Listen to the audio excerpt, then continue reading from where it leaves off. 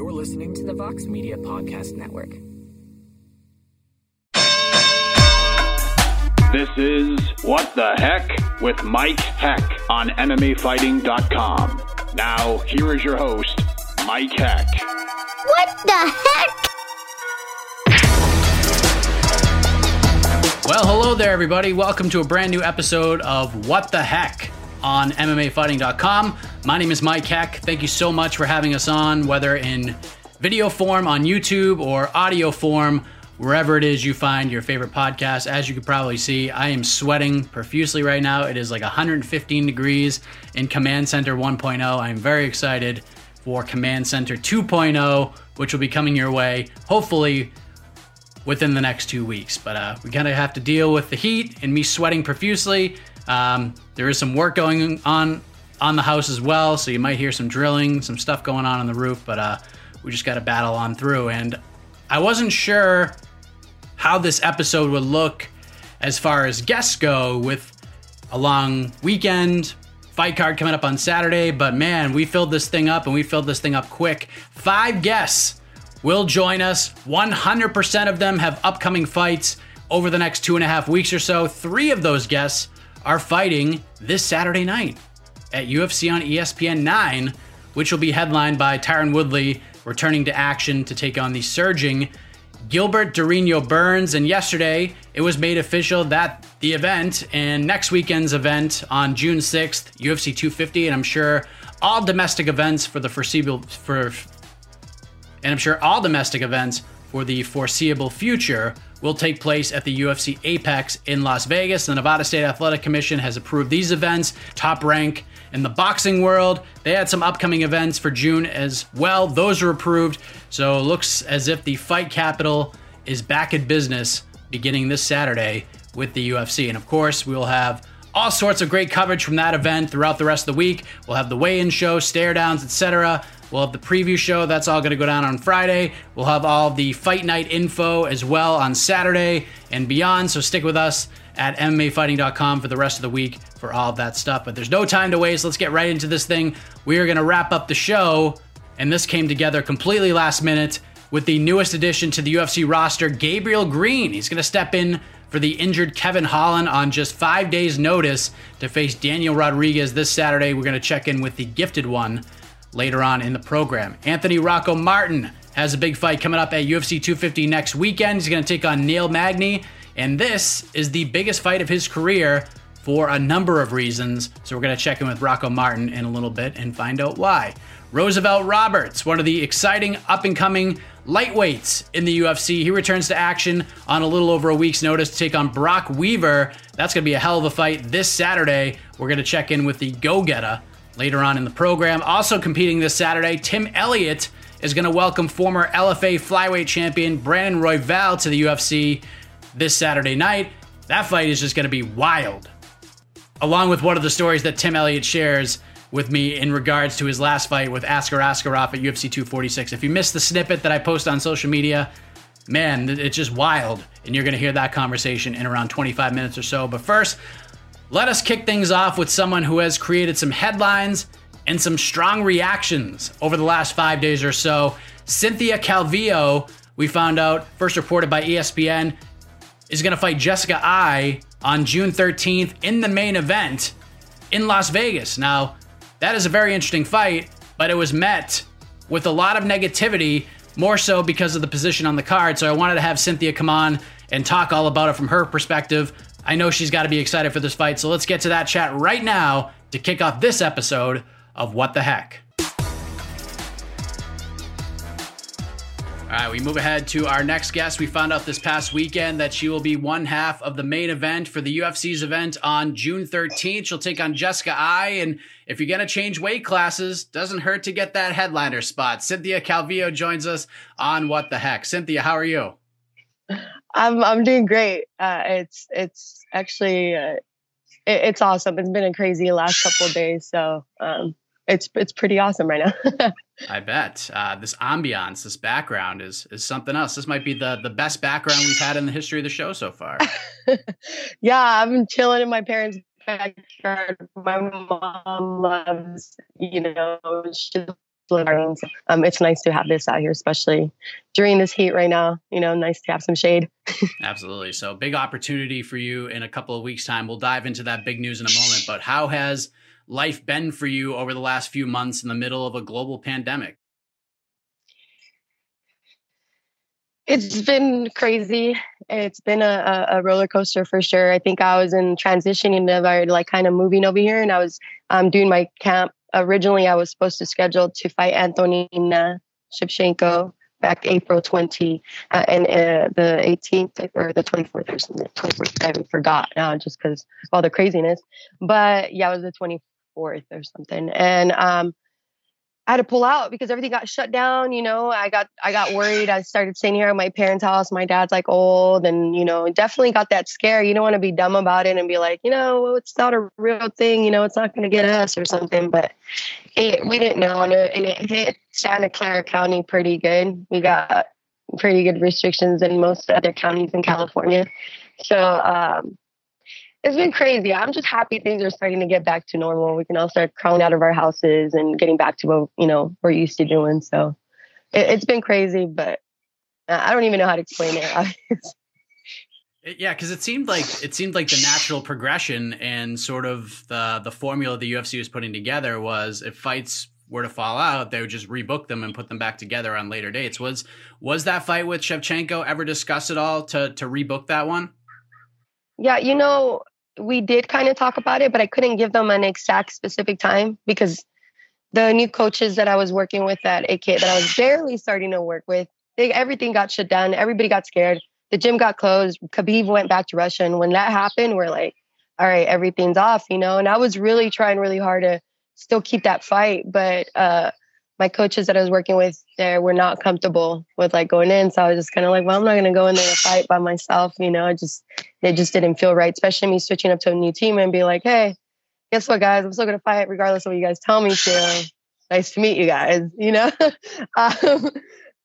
So, we tried to keep it, but I didn't want to keep her waiting. I felt like if she wanted to continue fighting and have another fight, if she was available to have that and have the resources, especially because she lives with her coach and she trains with her sister, it's like, I didn't have that. And I definitely didn't have access to a gym at the time to, continue fighting for that fight. So, she went ahead and got rescheduled against Caitlin. And, we just started getting back in the gym this past week, barely this past week. Hav let us get back in there, and I was shooting a fight for July, and so I seen everybody was getting lined up already. Everybody in the flyweight division. I was like, man, it really sucks that I had to let go of this fight. I was like, this is a great fight for me. I would go into 125s, get to fight the champ's sister, beat her. What other way than to say, hi, I'm here now, But it passed by, and then I noticed everybody was getting lined up, getting fights, and I was like, man, who doesn't have a fight booked up? Well, I don't see Jessica's got anything booked up, or Jennifer Amaya, but Jennifer Amaya is, she's in Brazil, so I was like, maybe there are those, So I messaged my manager and I said, hey, does Jessica have anything matched up for July? That'd be great. Now that we're back in the gym, that'll give me plenty of time to get ready. And he's like, I don't think so. Let me check. And he messaged Mick, and Mick's like, no, she doesn't have anything lined up. How about main event June 13th? I'm like, what? I was like, wait, what? I was like, main event? I was like, dude, it was just an opportunity I cannot pass up. First, she's a number one contender in the flyweight division. And, how could I not say no? And, how could I say no to this opportunity? Yeah, 3 weeks might not be enough. Maybe most people might not want to take it because it's a 5-round fight, but this is just an opportunity. You just don't, how can you go wrong from, going into another division and, fighting the number one contender? If I win, I'm already up there. So it's going to be great. I think it was a no-brainer for me to go and take this. Absolutely. One of the big questions heading in regards to you was, were you going to find another place to train, another team to join? And heading into your last fight, we discussed you spending a lot of time in Thailand, and you got a ton out of that experience. And then we found out that, and you alluded to it, that you're with AKA now. How did that decision come to be for you? I think, I loved AKA. AKA was fun, but and it's great. I love the coaches and the people over there. But it was really difficult for me when I went through some problems over there, dealing medical problems, and it was a horrible experience for me not being able to leave Thailand to come back home during that time, and it just gave me just like this feeling of just like I got to go home. I got to go home and I got to be with my family. I just need to go, and so. It was just that time. I was struggling a bit. I was trying to find, where am I going to train after Team Alpha Male? It was a huge gym, big name gym, and I was having a hard time. But then, coming home over here to go visit my family, there's AKA there. I always knew AKA was there, but it was always big boys, not a lot of smaller people for me to work with. And, I like to train wherever I'm at, wherever I go visit. And, I'm here visiting my family. AKA is there. I'm going to go train. And to go check it out, there's actually a lot more people, way more training partners, a lot of people my size. So I was like, man, now I get to be with my family. I've been away for many years and there's this gym and it just felt right. So it felt right for me to come home and move here, come back home. And especially during this time, it's been so crazy and everything just kind of pointed all back to coming back home. So do you think that you'll end up staying there after this fight, or are you just going to kind of wait and see how things play out and go from there? Yeah, I mean, I'm hoping I can stay here for a while, but you never know. I was barely getting started with them. I think I was about three weeks in before they shut down. So, and it was great while I was there because it was during the time that Khabib was in fight camp as well. So the energy in the gym was just crazy. So of course I was like, yeah, this is great, and it's because you never know either, certain gyms, like they go up and down, maybe, depending on who's fighting or who's not. So I really wanted to see how it was, during fight camp and after fight camp, because I like training all year round and, whatever team I'm with, it's like, it pretty much becomes my home. I'm there 24/7. So is AKA like fully back open now, or is it still under some sort of restrictions with, lower size of group and things like that? Oh, 100%. The gym is closed. The gym is closed. It got closed since Khabib left.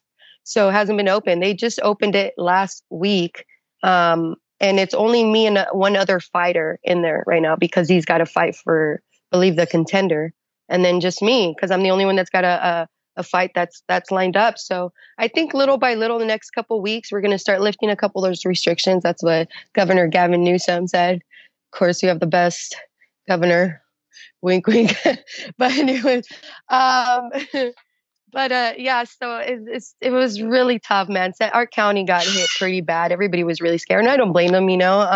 I was scared too. Like I said, just being around my parents, but I didn't want to go in and out of the house and even train and, I'm bringing it in and it's, I was scared for that, but now we're getting back to normal.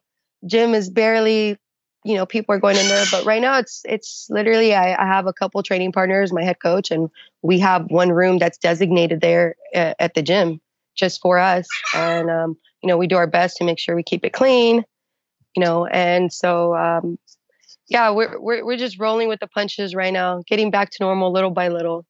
But it's still really weird. It feels like post-apocalypse. So, yeah. I was gonna say, did the 3 Jacksonville events sort of loosen you up a little bit in regards to booking another fight? Because I mean, we did have a couple of positive tests, Jacare and his team, and that was unfortunate news. But other than that, it was pretty successful, and nobody really was infected by anything outside of those 3 guys. Did that sort of open you up to the idea of getting back in there once you saw those 3 events go down? It did. I got really jealous and like the fighter in me, like I was just kind of really irritated because I was like, man, I know if it wasn't for like, if I didn't have like the like probably support of like a gym or coaching staff or the access to it, I probably still would have tried to continue to fight for that fight, but because I didn't, and the new coaches I was working with didn't feel comfortable with, cornering, and at that training, I didn't want to put them at risk and their family of like, going out of their way to go train me as well. So, that was a tough one. But once I started seeing the fights coming on, and I keep in touch with my coaches every week, and I'm like, come on, everybody else is doing it. What is ours, So I've just been kind of just been pushy a little bit. As soon as I ground the green light that like go back in the gym, I was just like the first one there, and I was like, yes, So, yeah, no, I was definitely jealous of everybody who got to fight the last couple Jacksonville events for sure. So that's why I had to get on it. I was like, man, everybody. After that, I noticed everybody because everybody was kind of scared. I was like, we don't know if these fights are going to happen. They already canceled. But once we knew that 3 of them happened, we're like, okay, well, they are going to happen. So maybe we can, make the sacrifices to figure out how to train during this time. And then that's when I seen everybody was getting matched up, and I was like, wait for me. I know this is your first main event in the UFC. Is this your first main event ever, regardless of promotion? Yeah. I think as a professional, yeah. Actually, only as an amateur, I had like one main event, I think. But as a professional, yeah, in the UFC, this is my first one. I had 2 co-main event, and this is my first one. I know most people for sure definitely do not agree with this main event, which is fine, but I also know a lot of other fighters don't want to jump in a 5-round match, So especially during this time at a short notice. So, sometimes you got to take those offers. You could just not refuse. Yeah, you alluded to it, the sort of elephant in the room here, and I'm sure you knew this question was coming, sort of following up on what you just said. The matchup, I think, overall was praised for what it was. However, like you said, there didn't seem like there was a lot of people who were overly enthused that this would be a main event for a UFC fight card. And I know you try to block up the negativity. That's what you have to do these days in a crazy social media world that we're in. But, how did you react to the response from people that this was the main event and really not looked at in a positive light, so to speak? I mean, honestly, to tell you the truth, I myself was very surprised, when this happened, like to give me the main event, especially considering that I had missed weight the last fight. My track record's been a little bit off these last couple times. I haven't been putting on the best performances, especially me going, getting a draw and missing weight, and then coming in. And I thought for sure when I was like, I knew that it was strange situations run out during COVID. And so, but I still kind of felt kind of weird. I was like, man, I had to pull out of this. I couldn't, I had to pull out the other fight because of this that's going on. And I just didn't seem like I was going to be in the right place. I was happy to get something, and when it happened, I was just like, man, I'm going to take it. And I know a lot of people don't agree with it, but honestly, F y'all. to tell you the truth, I mean, I really don't care, man. It's strange times right now. I mean, I don't necessarily, I'm not even sure if I probably would have got this opportunity had it not been because of COVID, just because I know some people were worried about taking certain fights. There's a lot of matches that like got mixed up. A lot of things got switched up. They're just trying to make fights happen right now. And I think that's great. I'm extremely appreciative.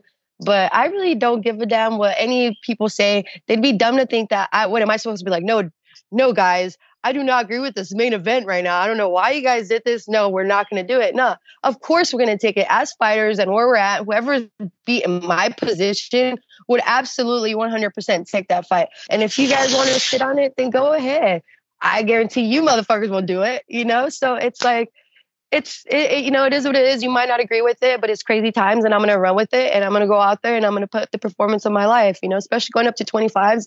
These weight cuts are going to be easy money for me. I can take these short notice fights and I'm excited to be able to do that again, and I'm taking Dana up on that offer about having at least 4 fights this year. So I'm going to get that done, main event, no main event.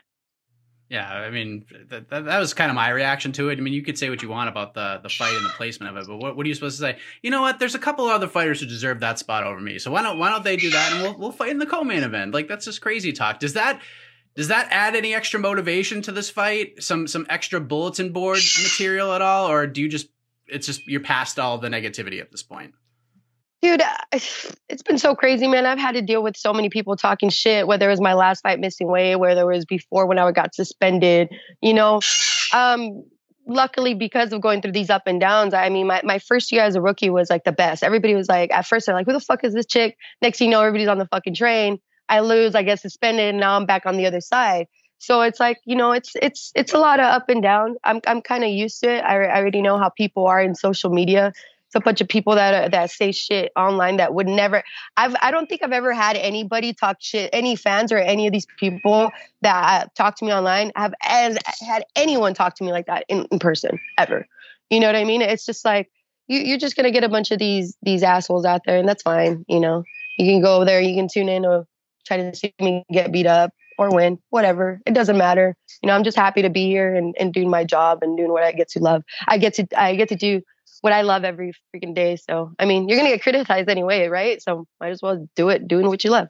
Absolutely. And Jessica is one of those people who experiences that a lot too. She suffered one of the most vicious knockouts you will ever see in this sport against Valentina Shevchenko. And then the UFC matches her up with Viviane Araujo. There you go. Araujo in December. And a lot of people thought when that fight was put together that she was about to be just a name added to Viviane's resume. But big props to Jessica. She showed a ton of heart to bounce back and pick up a win after such a devastating loss.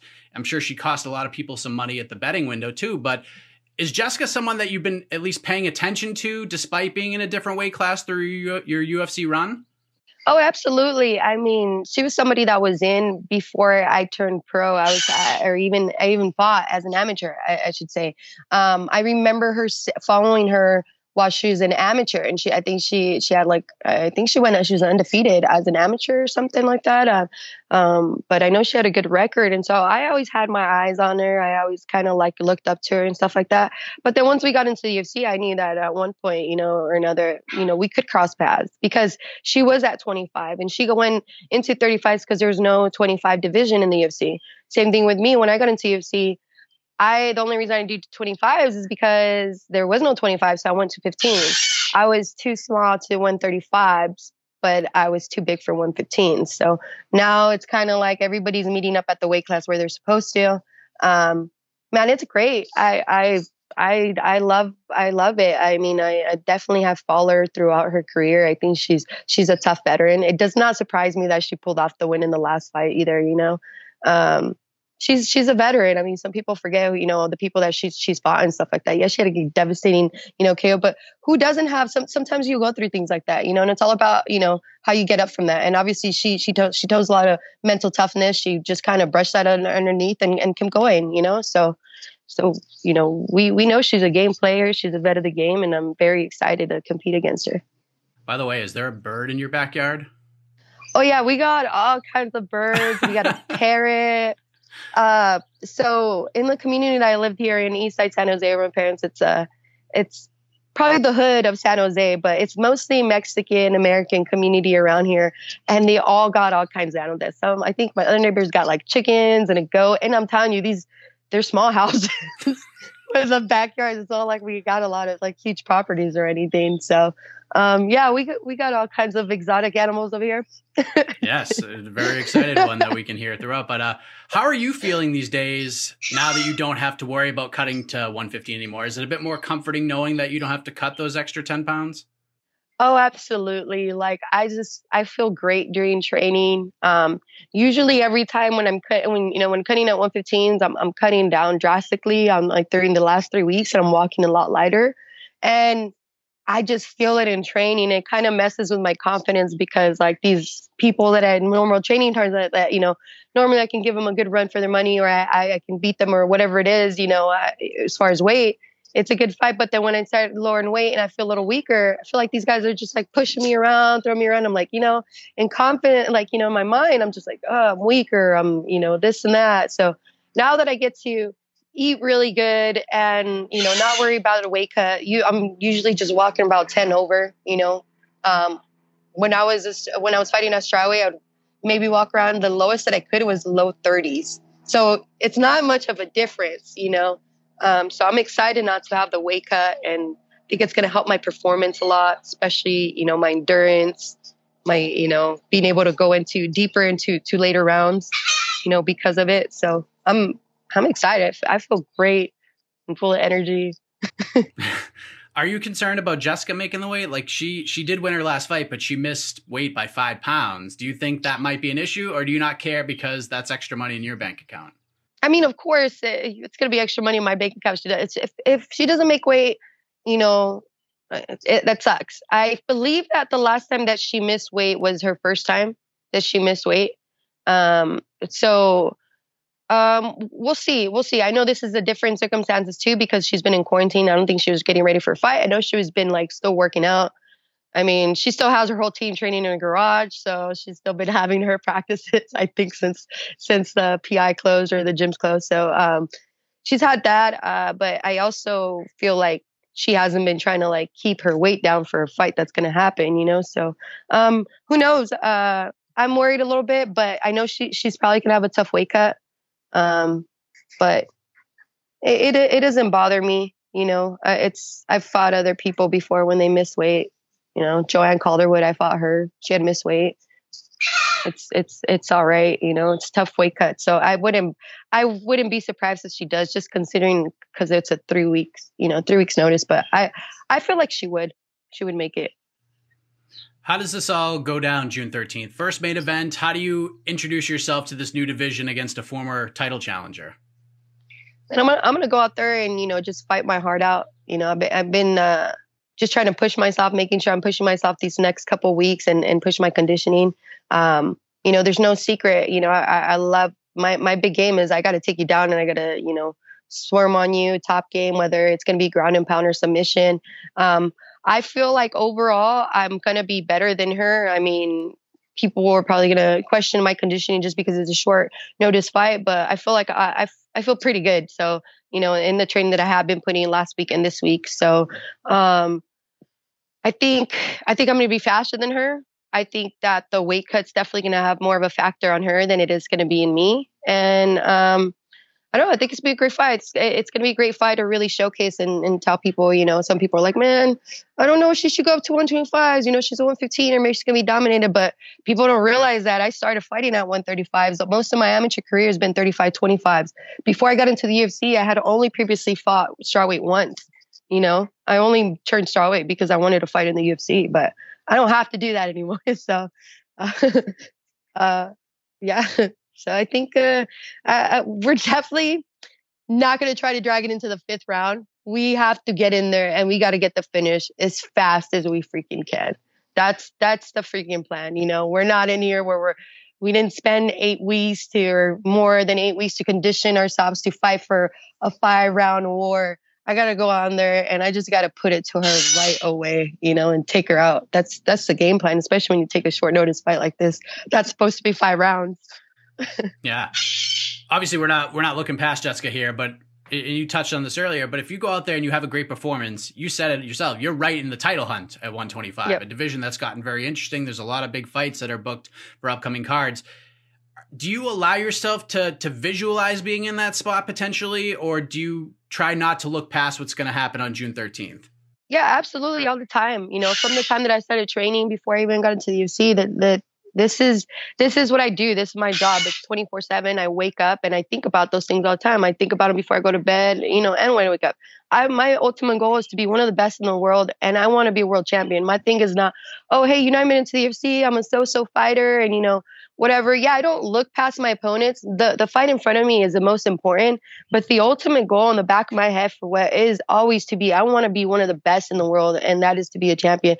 And to be able to go up there, I'm fine. I feel like I belong over there. I mean, there's a lot of girls, pretty much, I would say 9 out of the 10 girls that I fought as a professional have all in the UFC or were in the UFC.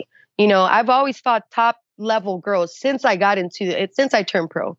And, I already beat Jillian Robertson. I beat Montana De La Rosa. Those are flyweights, that are into the UFC already. And they have been a lot of them have been like successful. I beat Joanne Calderwood. She's up next for the title. I beat Poliana. She's going up to flyweight. Courtney Casey. She just made her debut at flyweight. Pretty much everybody that I fought already is pretty much a flyweight, for the most part, other than Carla Esparza. I feel like I'm going to do great. I think a lot of people are going to be surprised, and I'm ready. Like I said, I might not have a lot of people on board right now or agree with the opportunity that I'm given right now, but that's fine. I'm sure I'm going to change their mind. Once they see me make my debut in the 125 division. Well said. Big fight coming up on June 13th. Main event against Jessica Eye. Cynthia Calvillo joining us on the program. Thank you very much for the time, Cynthia. Appreciate the ambiance once again. Big thank you to you and to all the exotic animals in the backyard. All the best to you for the rest of this camp and in the fight itself in a couple weeks. Thank you so much. And for all those people saying that, they ain't gonna tune in to watch the fight just because we're the main event, that's fine with me. It's not like you got anything else to do, but you're definitely gonna be changing your mind after June 13th. That's for sure. Cynthia Calvillo kicking off the show this week, and I completely agree with her. What was she supposed to do? Say, you know what, fans may not like this fight in the main event spot, so we'll fight on the undercard. Come on. This is a huge fight for her, big opportunity for her. First main event in the UFC, first main event since her amateur days, and that's coming up on June 13th against Jessica Eye, her debut at 125 pounds in the UFC. Speaking of 125 pounds, a very fun fight. And if you don't know this, I'm telling you, it's going to be a very fun fight. And don't be mad at me if I'm wrong, but I just don't see a world where this isn't a very fun fight. Coming up this Saturday between Tim Elliott, our next guest, and newcomer Brandon Royval. We spoke with Brandon last week as he heads into his UFC debut. You can check that out on the MMA Fighting YouTube page. But let us hear from his opponent, Tim Elliott. And man, what a story he has from his last fight in January. Here is that conversation right now. All right, the UFC is back in action next weekend, May 30th. The card came together very quickly outside of a handful of fights, and one of those just announced bouts includes this man who's going to welcome Brandon Royval to the UFC, Tim Elliott. This one has fireworks written all over it. How are you, sir? Oh, man, I'm great. I'm excited. Ready to go. Great to have you here. Like we mentioned, this thing came together very quickly. First off, I know you've been trying to get a fight booked for a little while now. How did this particular matchup come together with a guy like Brandon? I mean, my manager hit me up, said, hey, we got a fight. If you want it, Jordan Espinoza. I was like, sure, I'm on it. They usually know like not to hit me up unless it's a sure deal because they know I'm probably going to say yes. I mean, I got a kid. I'm just bought a house. So like I'm trying to get some money. So they said yes, or they offered me the fight. I assumed that was going to happen. And then like an hour later, they called and said the fight wasn't going to happen. So I was like, oh, shit. So I just kind of went back to chilling and enjoying quarantine. And then maybe like 2 hours after that, my manager hit me up again and said, you're fighting one of my guys, Brandon Royval, a young kid, a kid I've trained with a few times back in the day a little bit. So I know a little bit about him. But again, I'm just, even though it was kind of up and down, I'm just excited to have a fight. Were you a bit frustrated when you found out that Jordan booked another fight with Mark De La Rosa, or once you saw it would be a 35 fight and we're in the middle of a pandemic, you sort of understood things a little bit more? I mean, I'm a little frustrated because, we're both on 2-fight losing streaks, De La Rosa and myself. They called and offered me the fight first. I said yes, and then he turned the fight down. So to see that he accepted De La Rosa right away was a little bit – I mean, I get it. It makes sense. And I know, like, usually when fighters turn down fights, it's usually not the fighter. It's their coach or the manager. So, like, it wasn't that big a deal. But, of course, I'm going to talk shit on the internet anyway. But so, like, no worries, no hard feelings. I know the fight game. Like, I want the best matchups possible as well. And, like, not everybody is lucky enough to have coaches and managers say, hey, maybe that's not the best fight. So, like, again, no worries. I just, like, shit talking on the internet. It's gotten me fights before. And I feel like it put me up in a good position to where if I win this fight and Jordan wins, like we could maybe be lined up later on down the road. Just planting those seeds. That's all. Just planting those seeds for the future. There's nothing wrong with that. You fighting on short notice during a crazy time in the world, this seems like it's right up your alley, is it not? It is, man. That's how I got into the UFC. I fought John Dodson on like 6 days notice. And then got fired by the UFC and then got back into the UFC. My first fight was a world title fight against Demetrius Johnson. And now we're having a pandemic and there's no fans and there's no sports. And then, I'm just super blessed in this sport. Like I've had a long road and I've fought a lot of good guys, but it's all been good. It's all been positive. I've loved every second of being in the UFC and I like the awkwardness. I like it when it's weird and there's no like advantages here. Like everybody was in quarantine, everybody was locked down. And the question is like, did you sit at home and not do shit or did you go out and get better? So like, that's kind of interesting. And like judging by the fights that have been happening, like the fights are great, man. People are coming out, they're fighting to win. The decisions are super close. When they're decisions, the knockouts are crazy. The submissions are crazy. So it seems like during the pandemic, everybody like went home and sharpened their tools. It seems like. Yeah, and speaking of some of those crazy fights and fighting good guys, you had that crazy fight with Askar Askarov in January, a guy that a lot of people are very high on in this division. Ultimately, you didn't come away with the victory, but what did you take away from that battle with a guy like that? Oh man, I would like to run that fight back. He clipped me in the first round, and I was out of it. Like after the first round, I had people like, "Oh, why would you have your hands down?" And I was like, "Man, I don't remember anything." When my coaches came into that fight, after the fight was over, they told me to put my hands up, and I was just like, why would I do that? I just got knocked out in the first round. I had no recollection of rounds 2 or 3. I had no recollection of ever talking to my coaches in the corner, and I was almost upset. And I was so knocked out that I didn't even realize that I was tired. I was upset because I was like, man, I didn't get a chance to go out and get tired.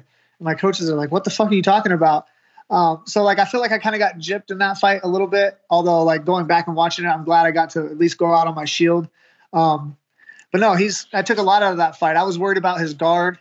So we worked staying on the feet. And then after I took him down and watched the fight, I was like, we should have just took him down right away. That should have been the game plan, was just put him on his back.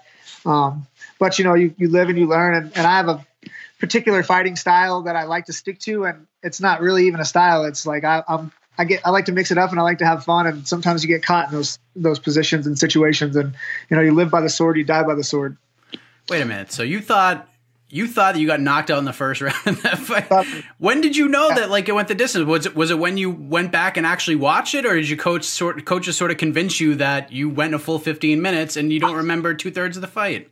Well, they told me, and I was like, I just kind of kept my mouth shut because I obviously didn't know what was going on. But that was the first fight I ever went to the hospital afterwards either. And but again, if I get to go out and perform, I don't care if my arms are broken or my legs are broken, but I don't want what happened. I don't want to be in a situation like the Davis and Figueiredo fight where I went in, I was winning the fight, I shot a bad takedown and got caught in a submission. I don't mind getting beat up, but I want to be able to perform. I want to go out and get tired. I want to have, I want to show that I can go 15 minutes. And at least I did that in the Askar fight. But I didn't get the chance to in the Figueiredo fight at all. But that's just the sport, it's a crazy game. So when you went back and watched it, did anything seem familiar at all? Or was it like you were watching a fight for the very first time? It was pretty cool because it was like an out of body experience when I was watching it. It was like I was watching myself, but it wasn't me.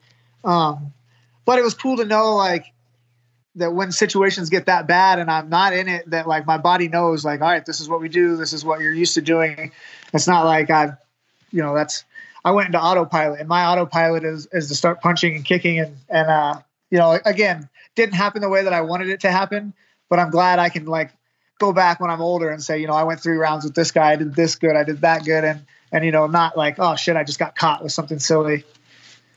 I can't wait to call my older brother after this because I remember watching and covering that fight vividly. And my older brother, who watches MMA from time to time, very rarely, texted me that night and said, the guy in the mullet is out of his mind. So wait till I call him and tell him that you do remember, most of that fight. Yeah, I was for sure out of my mind. So I would like to run that back. All goes well for me. I get a win here this coming up weekend, get Jordan Espinoza as soon as his fight's over, and then, sit around and wait. I don't know what's going to happen. I would like the Askar rematch. I think Joe B is going to get a fight Figueiredo again for the belt. That seems like what they're going to do. So I feel like if win these two and maybe get that rematch with Askarov, maybe I could be in the mix. And, dream coming true would be me getting to fight my teammate, Joseph Benavidez. That would be good for him and me and my team. That would just be a storybook ending. He beat me in the UFC. He coached me on The Ultimate Fighter all the way to get a fight for a UFC world title. Now we trained together. We had a similar coach kill himself and Robert Follis. We just had a lot of things together to be able to fight Joe B for the UFC world title would be a dream come true. Even though we're friends and teammates, it would just be best case scenario for me.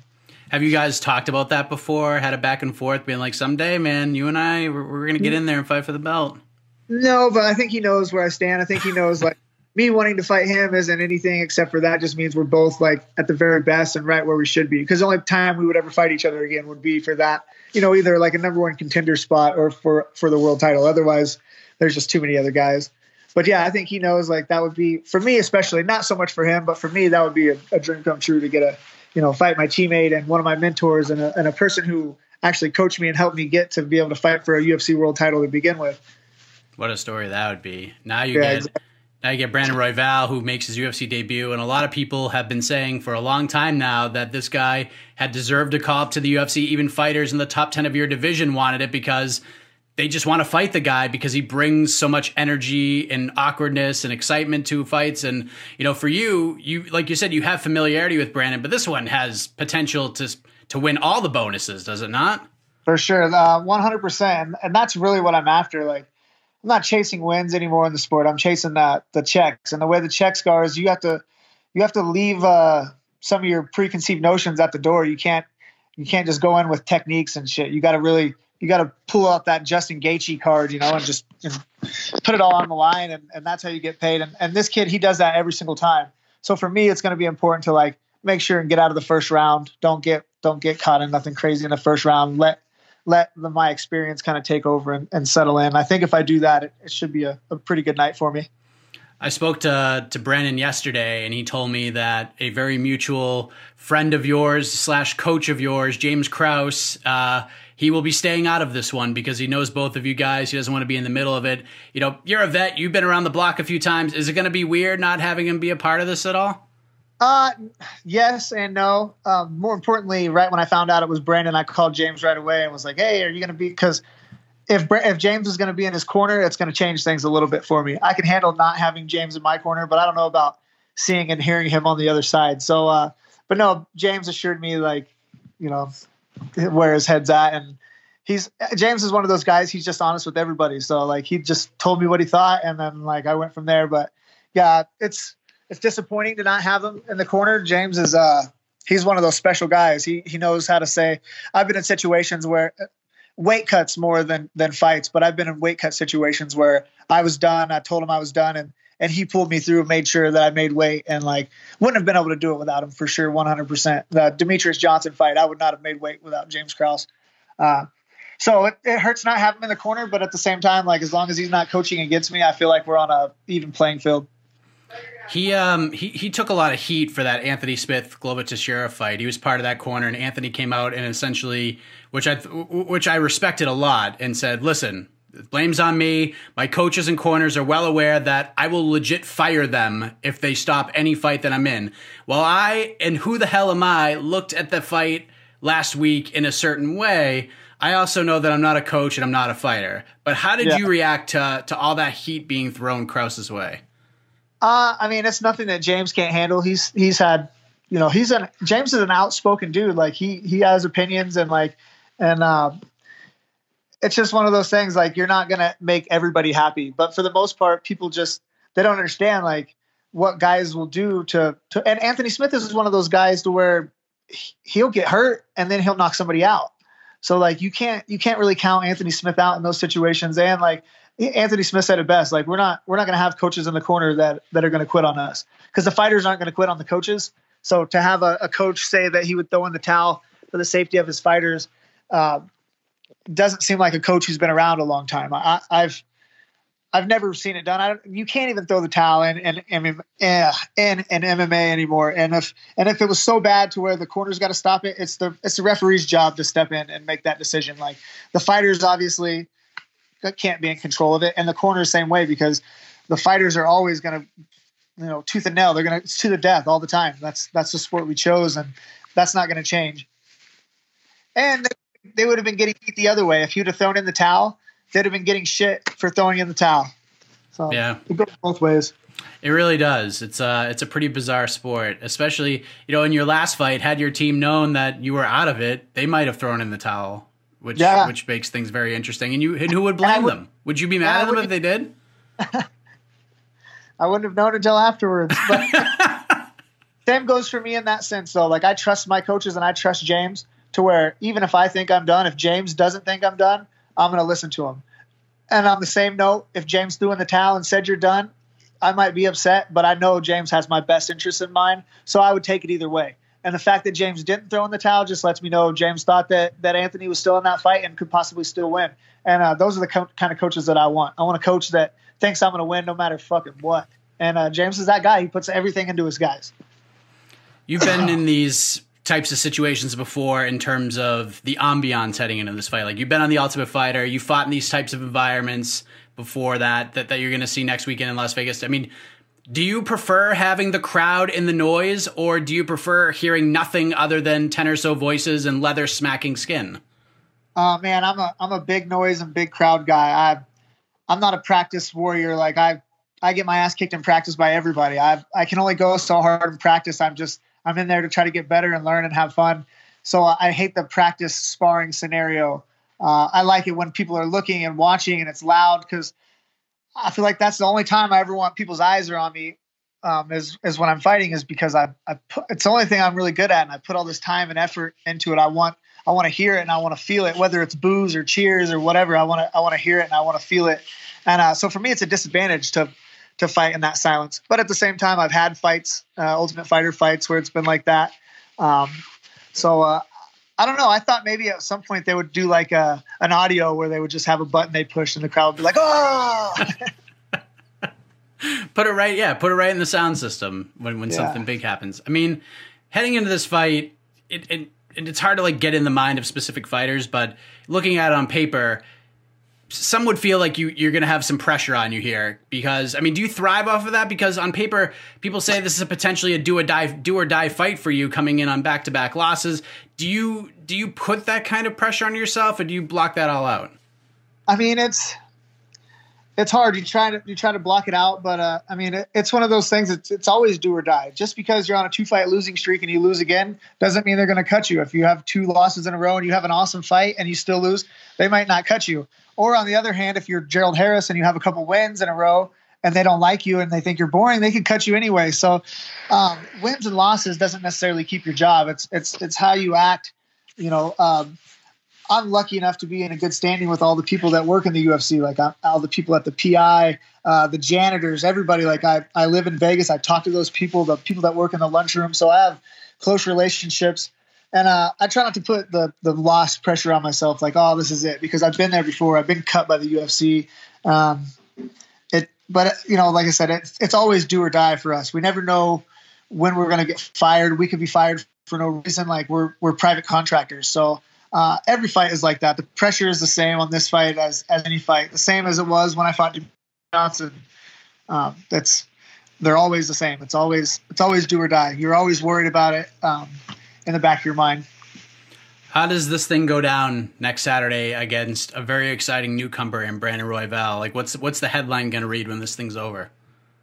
You know what? I honestly, I think he's really talented. I think he's dangerous. But I'm not going to fuck around with him. I'm going to go forward right away. I'm going to get my hands on him, and I'm going to big brother. I'm going to put the squeeze on him. I don't think he's had it hit his man strength yet.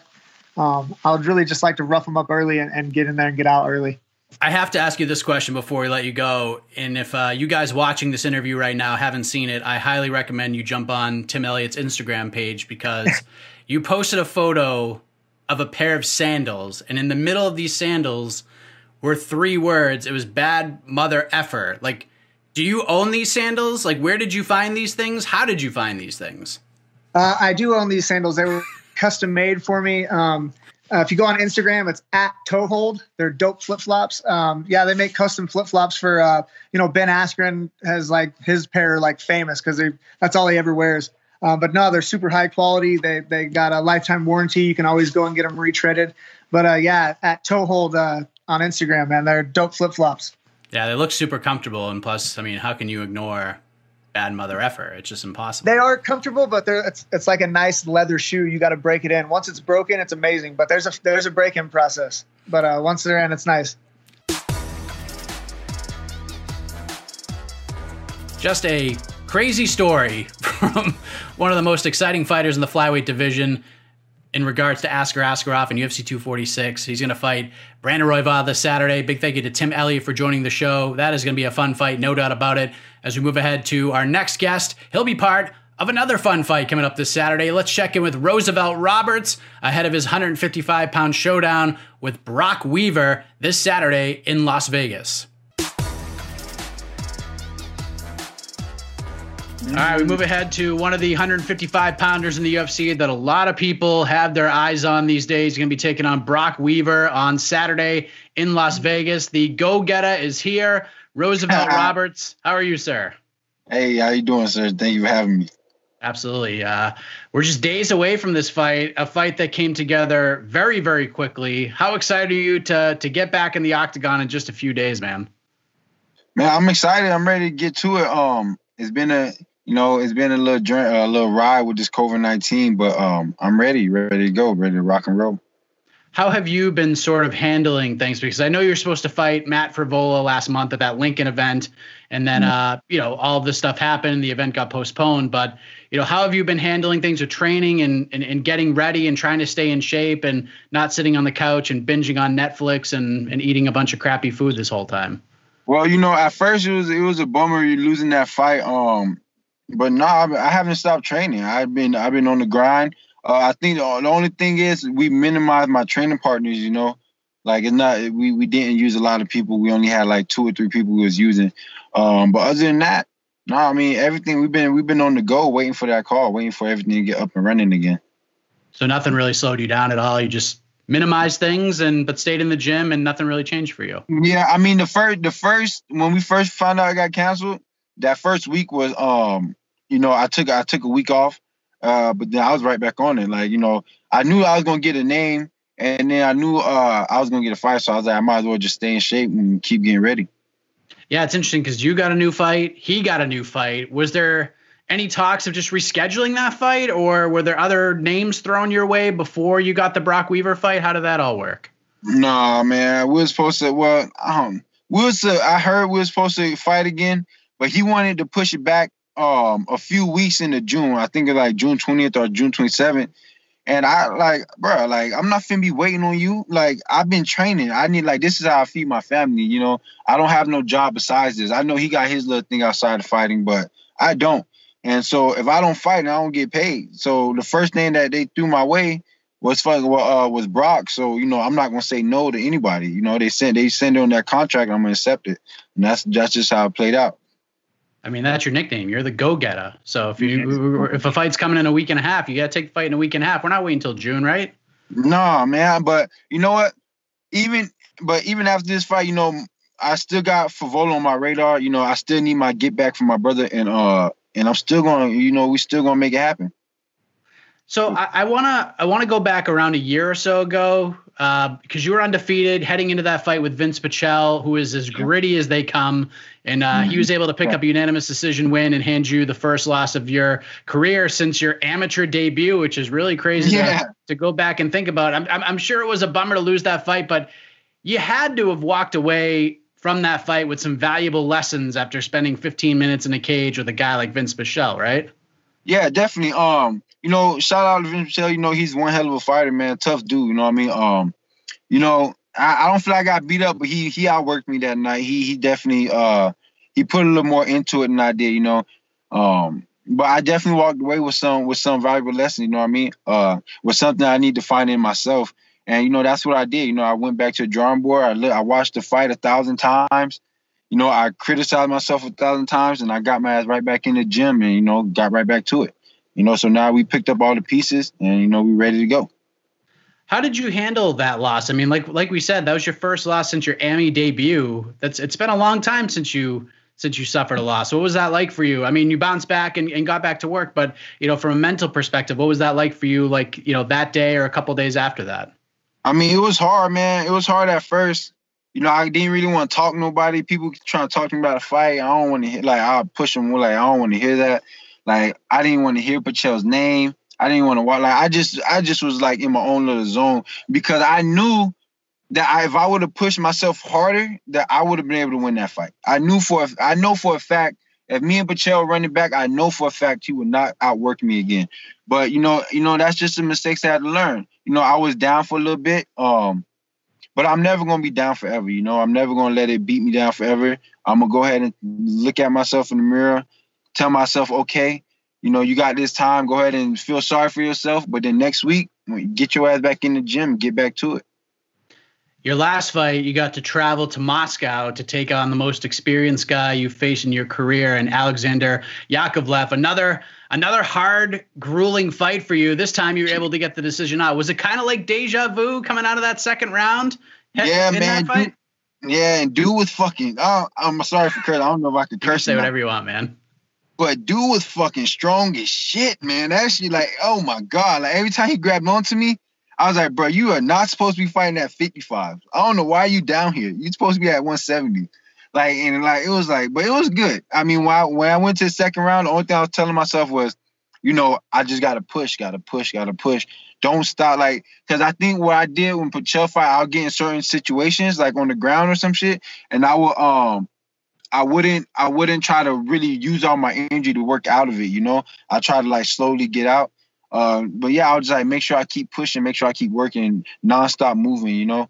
But yeah, dude was strong, man. Dude, like even when we was at weigh-ins and he took off his shirt, I started looking at my chest. I'm like, damn, I'm like, what's going on?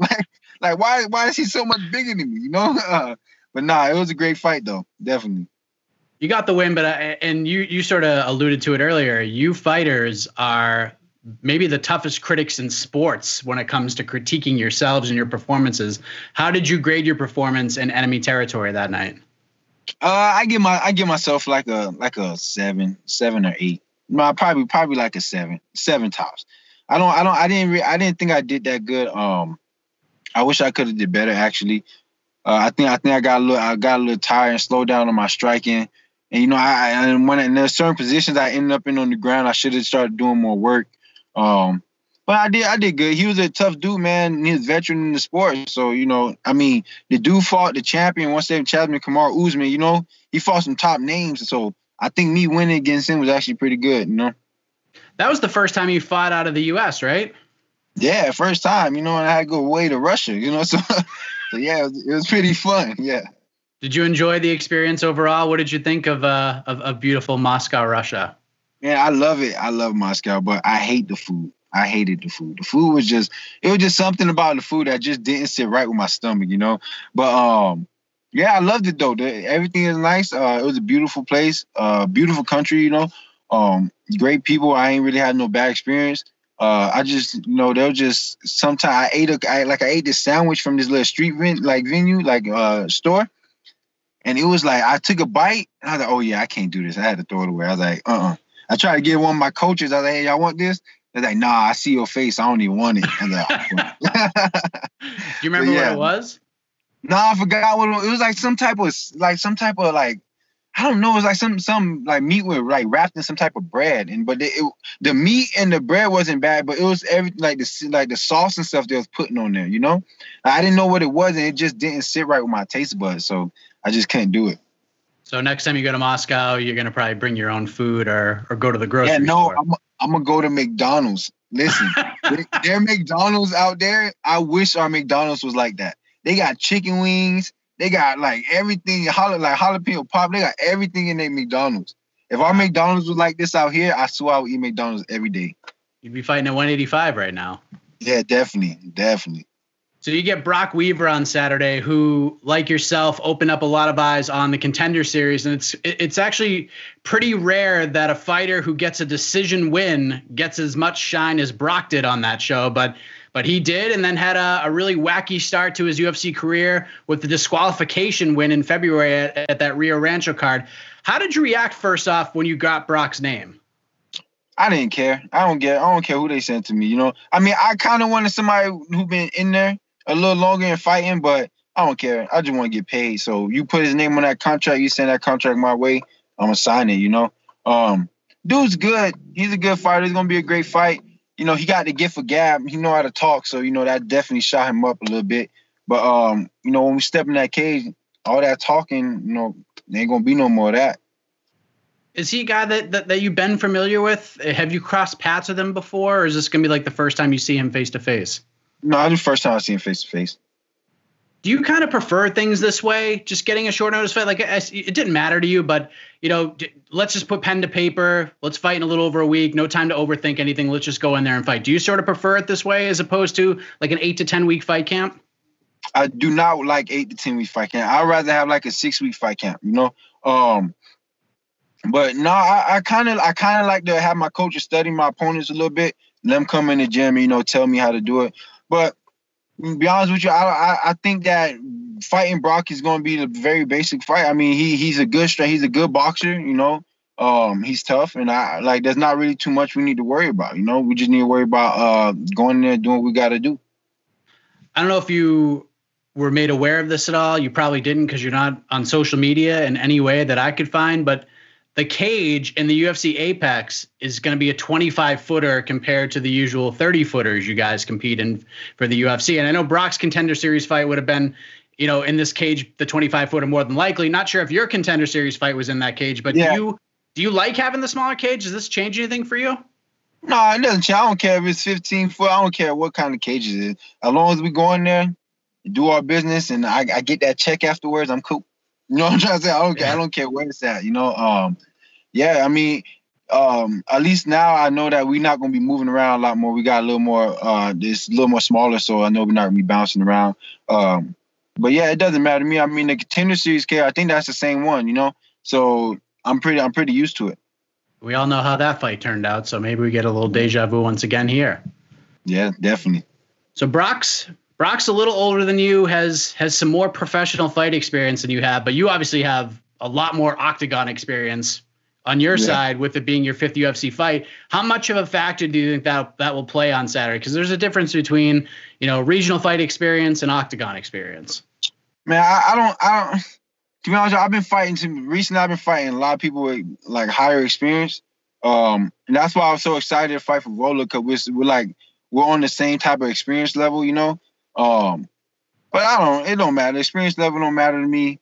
You know, the octagon, I don't care if you've been in that octagon 10 times, you know, it doesn't matter. Once you step in there with me, that experience you're going to be in, the experience that you're going to have is going to be completely different, you know. With every fighter you step in there with, is always going to be different. So, yeah, I'm just looking forward to it. How do you see this all going down? How do you get back on another win streak when you face Brock Weaver this weekend? I see it going down. I'm either going to get a knockout submission. I haven't got a stoppage since my Horcher fight. So I'm definitely going there looking hungry, ready to tear his head off, you know, make it happen. So I have to know, why no social media? Like no Twitter that I could see, no Instagram that I could see. Like, no, I don't even know. I got Instagram. I don't have Twitter. I do have Instagram. It's at @thepredator_Roberts. Oh, okay. I couldn't find you anywhere.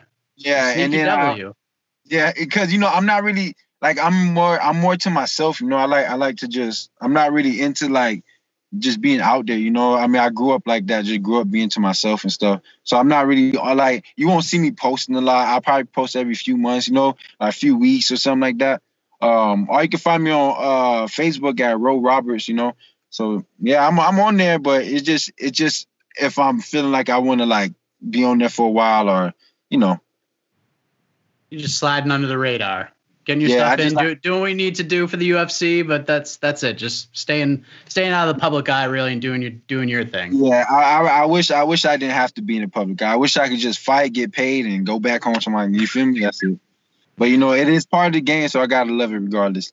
There you go. Do you feel like this is going to be an active year for you with everything going on in the world? Like Dana White said, he's going to try to give everyone on the roster a chance to fight 3 to 4 times this year. Is that something that you're hoping to do? Definitely. I'm definitely looking to fight. I want to get on that island after this fight. So hopefully this fight goes smooth and I get right on that island, you know. I got a name, and it's not for Vola, but I'm not going to say it right now. Cause, you know, come on. I can't, but just know, if you be my first interview, I would let you know, you know. But I can't tell you right now. I can't say it. Are you going to say it in the cage after the win? I'm definitely going to say it in the cage after the win, but we can talk about it way more after, though. All right. Fair enough. But it's not for Vola? No, it's not for Vola. It's going to be a good fight. Once I can't, you know, you trying to get me. I'm trying. Definitely. I'm poking Brian. But all right, man. I know you're getting ready to go train. I appreciate the time very much. The fight's coming up very soon. I'm really looking forward to it. Roosevelt Roberts taking on Brock Weaver in Las Vegas. UFC on ESPN 9, I believe we are calling this event. And what a fight this is going to be at 155 pounds. Roosevelt, I appreciate the time. We're gonna have to find you on social media now that you've let the world know about it. And all the best to you this week and on Saturday night, man. Thank you, sir. I appreciate it. Great stuff right there from the Go-Getter or the Predator. Multiple nicknames for Roosevelt Roberts. Great stuff from him ahead of his fight with Brock Weaver in Las Vegas this Saturday. Really looking forward to that one. Now, next weekend, Anthony Rocco Martin prepares for the biggest fight of his career against Neil Magny at UFC 250. And you may be thinking to yourself, he fought Damian Maia. That was a much bigger fight. Not to Rocco Martin for a variety of reasons, as he explains in this conversation right now on What the Heck. All right, we're being joined right now by a man who is finally going to get a fight. And I say this because I've been bugging him for like 2 months now, asking him what's going on. And last week, things were heating up with the potential matchup with Neil Magny. And at UFC 250 on June 6th, this fight is going to happen. And it's a big one for Anthony Rocco Martin for a number of reasons. And he joins us right now, live from Las Vegas, Nevada. Rocco, how are you, sir? I'm doing good, buddy. How about yourself? I'm doing great. It's good to have you here. Let's just get one thing out of the way right off the bat. I hear that you are in agreement with Tyson Chartier, your coach, about his remarks that I look like Rob Corddry. Is that accurate? I agree. I do agree. It was also, I was telling him it's your, the subtle like expressions that you guys like move a little bit, the way you guys, it's something the way you guys move a little bit as well as whereas I feel like is the most noticeable. Yeah, none of us can really like sit still, so I kind of see where you're coming from. Everything has to move a little bit, so but I'll give you that one. This is not now. It's two people who think that, but I know you're excited for this fight. But I guess the excitement aside, how relieved are you that a fight has finally been booked with Neil Magny or anybody at this point? And it was tough. It's a wild ride, thinking that because I was scheduled to fight on the 25th. And I thought I was going to slide in on the 18th. And then obviously, I was thinking the 9th, 13th, or 16th. And they're like, all right, you're fighting the 25th. I'm like, all right, or the 23rd. They're like, you're fighting April 23rd. Then April 23rd gets moved to April 30th. Now they're like, all right, you're definitely fighting. We want you to fight on the 30th. So I'm like, okay, I'm ready to fight. Just give me an opponent. And then they're running into trouble with Ramadan, with a couple guys turning down the fight. So I was like, this isn't good. And then my manager finally called me. He's like, listen, they offered the fight to Neil for the 30th. So I'll let you know. Then he texts me. He's like, and I text him. I'm like, what's going on? We're coming up on close to 2 weeks for this fight. He's like, June 6th, done deal. So then I called him because I'm confused. I'm thinking the 30th.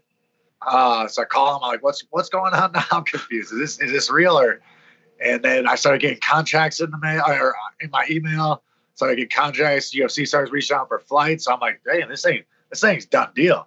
So I was pretty jacked up. I'm happy, man. I think it's the exact fight I think I deserve, and that can really push me to the next level. I mean, you had told me and you sort of alluded to that there were some different things discussed for you. So it's not like things were not attempted by the UFC, but much like I was bugging you, asking you what the hell was going on, how much did you and your team annoy your good friend Sean Shelby trying to get on one of these cards?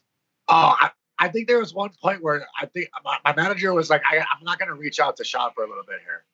He's like, I got to stop reaching out to him because he's, I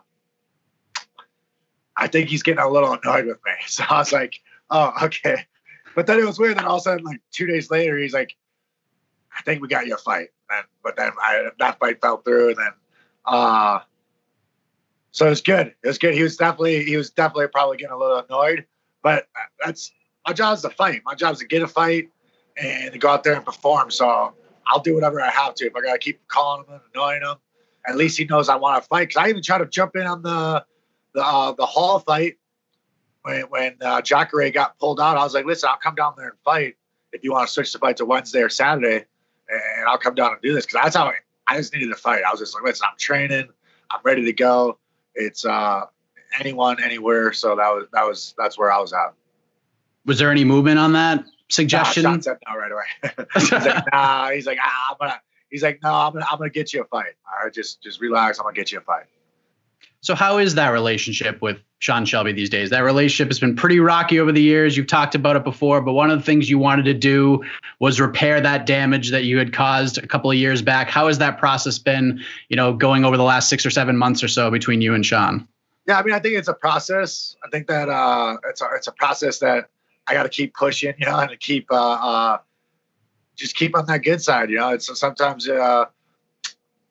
maybe in the past where you always think it's everyone versus you, and now I realize that I need Sean on my side if I want to go where I want to go. So I'm gonna keep just go out there, whoop some ass on June 6th, put on an exciting show.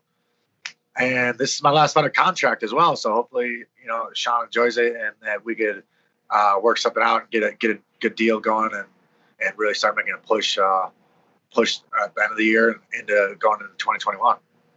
This reminds me a lot of the Lorenz Larkin situation because he stepped in on the last fight of his deal on short notice in August of 2016. One fight left on his deal, took a short notice fight with Neil Magny at UFC 202 and went in there and delivered what many believed was the best performance of his entire career, finished Neil in the first round, and then went into free agency. Were you aware of that similarity that you have with Lorenz Larkin and how coincidental this all is? I did not know that, no, but my goal is to be in the UFC. You know what I mean? My goal is to be the UFC champion, not be in the UFC, but my goal is to be the UFC champion. So as long, I've told people many times, as long as I feel like I could be a champion, I'll stay. I'm trying to stay in the UFC. But the second I feel like my dreams are gone of being UFC champion, then I'm a little bit more willing to test free agency and really see what my worth is. So this is the first time that you're going into a last fight on your deal, is that right? Or have you been there before? I've done it. I think I've done it once or twice already. And every time I back them, they back me into a corner. I come out fighting. So I put on a hell of a show. I think that Jake Matthews was my last fight on my contract. So that was a big one. And then what was the fight?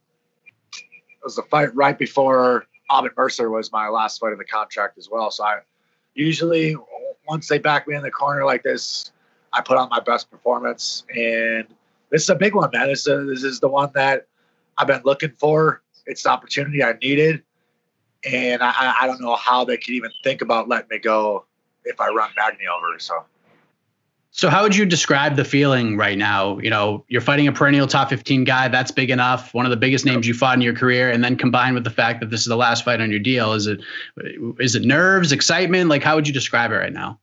I would say more excitement. I know that it's a big opportunity. I think it's not even. I'm not saying a big opportunity because by saying that I feel like I'm getting a favor, but I genuinely feel like this is the fight I deserve. It's a fight that I've earned. And so I'm excited that I've taken the right steps to be where I'm at and put myself in this situation. And realistically, everything's in my control now. You know what I mean? Everything's in my control. So it's like, you want a new contract? Or go out there and whoop some ass. You want a new contract? Go show them what you're worth. And really just puts me in a great spot where I feel like I whoop Magny's ass. That they have to give me. They got to come at the table with something that sounds good. They got to come with that nice ribeye. So I'm thinking, I'm being like, I think that everything's in my hands. It's in my control. I rather feel like I'm in control of my own destiny than feel like I'm relying on Sean or relying on someone else. So like we stated at the top, you're in Vegas right now. Your fight's not for another week and a half plus as we record this. Is there a reason why you guys headed out there so early? Yeah, well, I mean, we have we're just going to start using the PI. I got Tyson out here, comes in tonight. And then I got my longtime coach, Brock Larson, and then Jakal will come out next week. We just thought that it would be nice just to come out here and get a little change of scenery since I was stuck up in Atlanta for so long. And then so get a little change for these last 2 weeks, use the PI as much as we can. And really now it's just about staying healthy. I've been training for like 14, 15 weeks straight for this fight. So it's kind of like not to stay in Atlanta and get burnt out and try to think about the fight too much, to come out here, enjoy, get some sun, and then just maybe go on some hikes later at night and really just enjoy these last 2 weeks before the fight. So how is the PI? I know they opened up last week as we record, and they've been sort of spacing things out. And now you got fighters in town getting ready for this Saturday that are going to be using it from time to time. Do you know like how the schedule is going to work to get you guys in there? How's that all going to play out? So from what I've heard, originally it was going to be anyone that isn't in fight week would be mornings, and then fight week would be nighttime. But then I just heard Tyson just reached out again that fighters, anyone that is, once you enter fight week, you're not going to be able to use the PI. So it sounds like the PI is going to go to them. So no, the guys that are going to fight on the 30th won't be at the PI. It sounds like. Oh, okay. Yeah. And you're staying in an Airbnb, I take it? Yeah, I'm in the background. Airbnb until Monday. Then I'll be in the host hotel. Yeah, we got a nice little. Tyson was dead set on needing he's like, we need a hot tub. I'm like, Tyson, we're in Vegas, you know, right? It's supposed to be 100 degrees every day. He's like, no, we need that. So me and Brock are here yesterday, and we're playing cards outside. We're both burning up, and I'm just like, Tyson. And then at nighttime comes and it gets a little cooler, but like last thing I'm gonna do when it finally gets cool is get in the fucking hot tub. So he's like, so I don't know. Tyson may be the only one of this hot tub here, but it's good. We got a nice little setup. We got some bags over here, cornhole, and a nice little setup in the house. So I'm excited. So next Saturday, you're going to fight Neil Magny. You lost that fight to Santiago Ponzinibbio in that main event in November of 2018, was finished in the 4th round. Then he had the USADA thing happen, which he was cleared of in the end, which is great for him. He was out for over a year, and then he returned in March. And in my opinion, he looked fantastic against Li Jingliang. What did you make of that performance in March after 15 or so months away from the octagon for Neil? I mean, honestly, I feel like it's the first thing that pops into my head.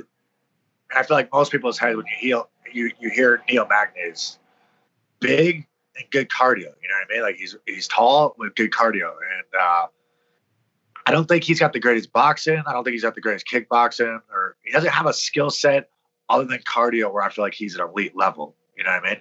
So I think that matches up very well with my skill set.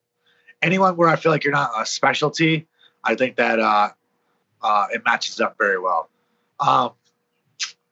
He's a very good fighter that can overwhelm you. You know what I mean? I think he overwhelms a lot of his fighters, and that's how he gets a lot of his victories. Is he just overwhelms you with constant activity. And I have a game plan for that. I got a game plan set in place for that, and I think that it's going to bring out the best fight of me. I normally like to fight on the outside. So it's a fight where I feel like I probably won't be able to stay on the outside the whole time, and it'll be a different type of fight that I've had. But I think it's going to be an exciting fight because just his style of fighting is going to bring out the best of me, and it's going to bring out.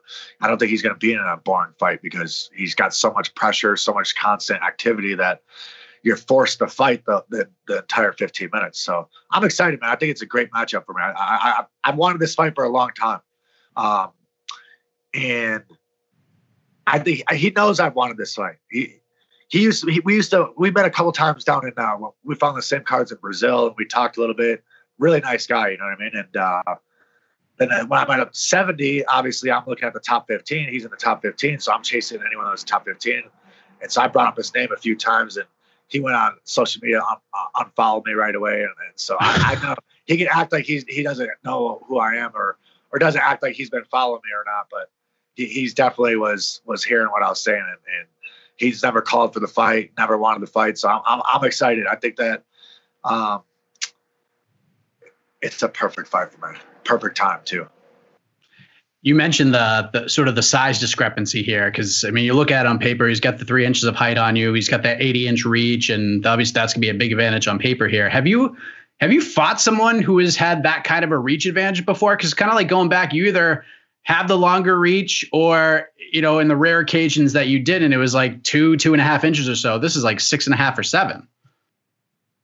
No, I definitely think that this is by far the biggest guy I've fought. It's I fought one guy and I was like 6'1", 6'2" at 55 actually, but other than that, I was like 6'3". So it's gonna be a different experience, getting in there with the guy with such long arms. But I think that he's not the greatest boxer, you know what I mean? Like he's not the greatest at using that full 80. Like he'll use length because he knows he's long, you know what I mean? But I don't think he uses it as to such a significant advantage that it would be much different than a normal fight. If I just, it just might be a spot where I got to be in a little bit closer than normal, because I feel like I'm always, like you said, the longer one, and I'm fighting from the outside. I'm trying to always hit, not be hit, because I feel like that's the name of the game. But this one, I'm going to get hit. I already know I'm going to the fight.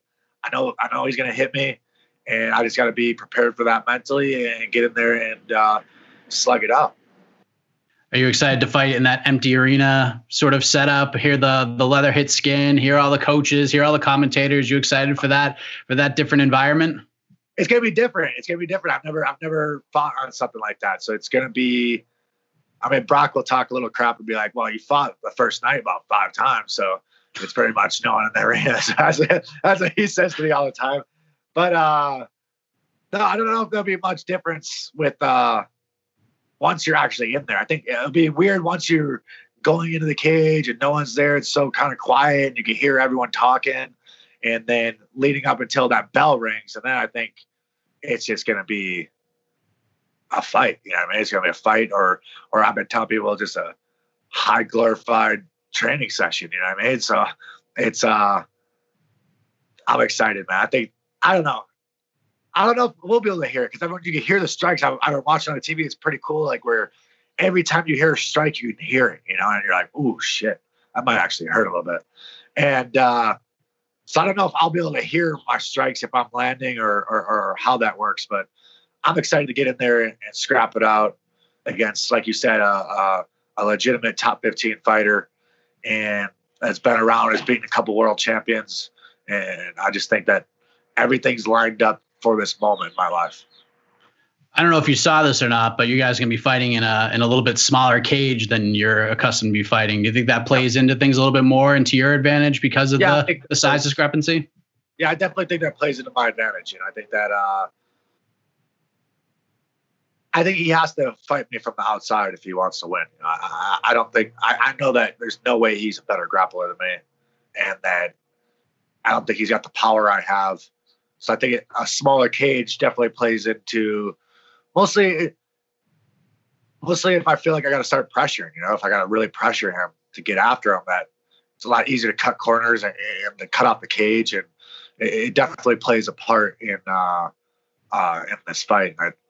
You know, I don't want to hear his excuses afterwards or nothing, but he might be using this one as an excuse, you know. You've obviously had some big and important fights in your career. I think the Johnny Case one sticks out because there was like a ton of bad blood there. It was a fight that was like a couple of years in the making. Of course, the Damian Maia one was probably the biggest name that you've shared the octagon with. But with all things considered, last fight on your deal and everything, is this the biggest fight of your career, even more so than the Maia one? This is by far the biggest fight of my career. This is the most meaningful fight of my career up to this point. And obviously, if I would have beat Damian, it would have been, you know, everything would have been a little different story right now. But at this moment in my life, this is by far my biggest fight, my biggest opportunity, and I'm excited, man. This is my moment. I really think that I've taken the right steps to get to this moment. I've taken the right steps in my training for this moment, and it's really just everything's in my control now to go out there and control my own destiny, and I couldn't be more excited for that type of opportunity and that type of not stress, but that type of pressure. You know what I mean? That's the type of pressure I like, is where I know that it's in my control now. You know what I mean? It's not out here got to beg for a fight or I'm trying to talk my way into a fight. I know I'm set up for battle against a legitimate top 15, and it's my time to prove to the world that I belong here, and that 2020 and 2021 is my year.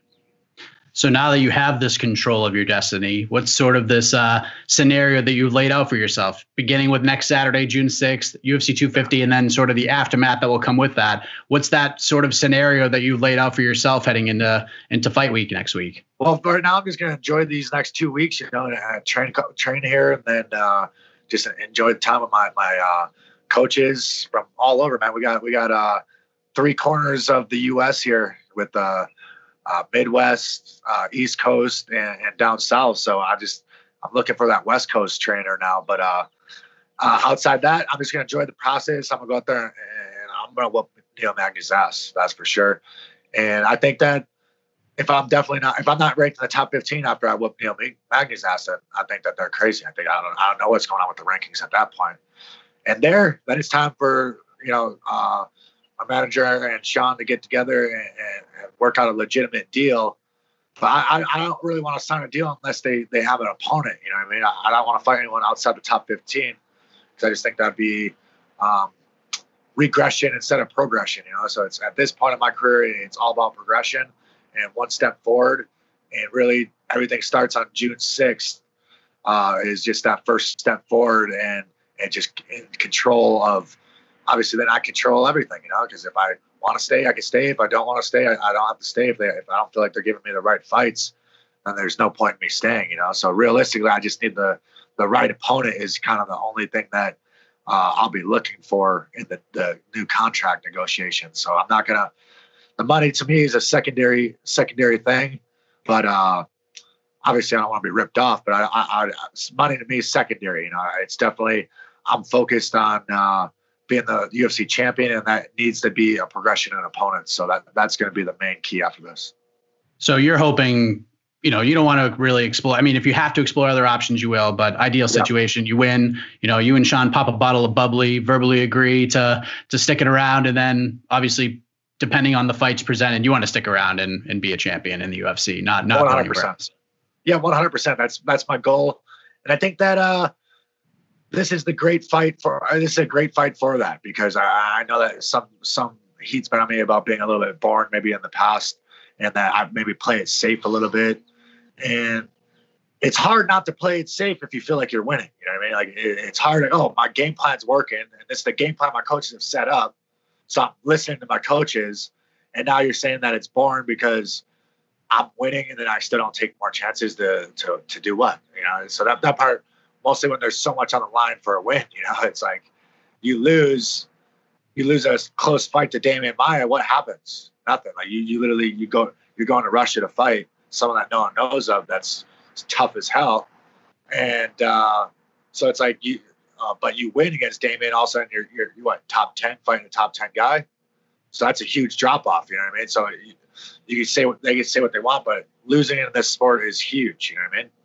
But this fight's going to be exciting. I know that for a fact, just because I know the way that Neil Magny approaches his fight game and how he fights. And I think stylistically, it's made for a very exciting fight. Yeah, it's a good one for that card.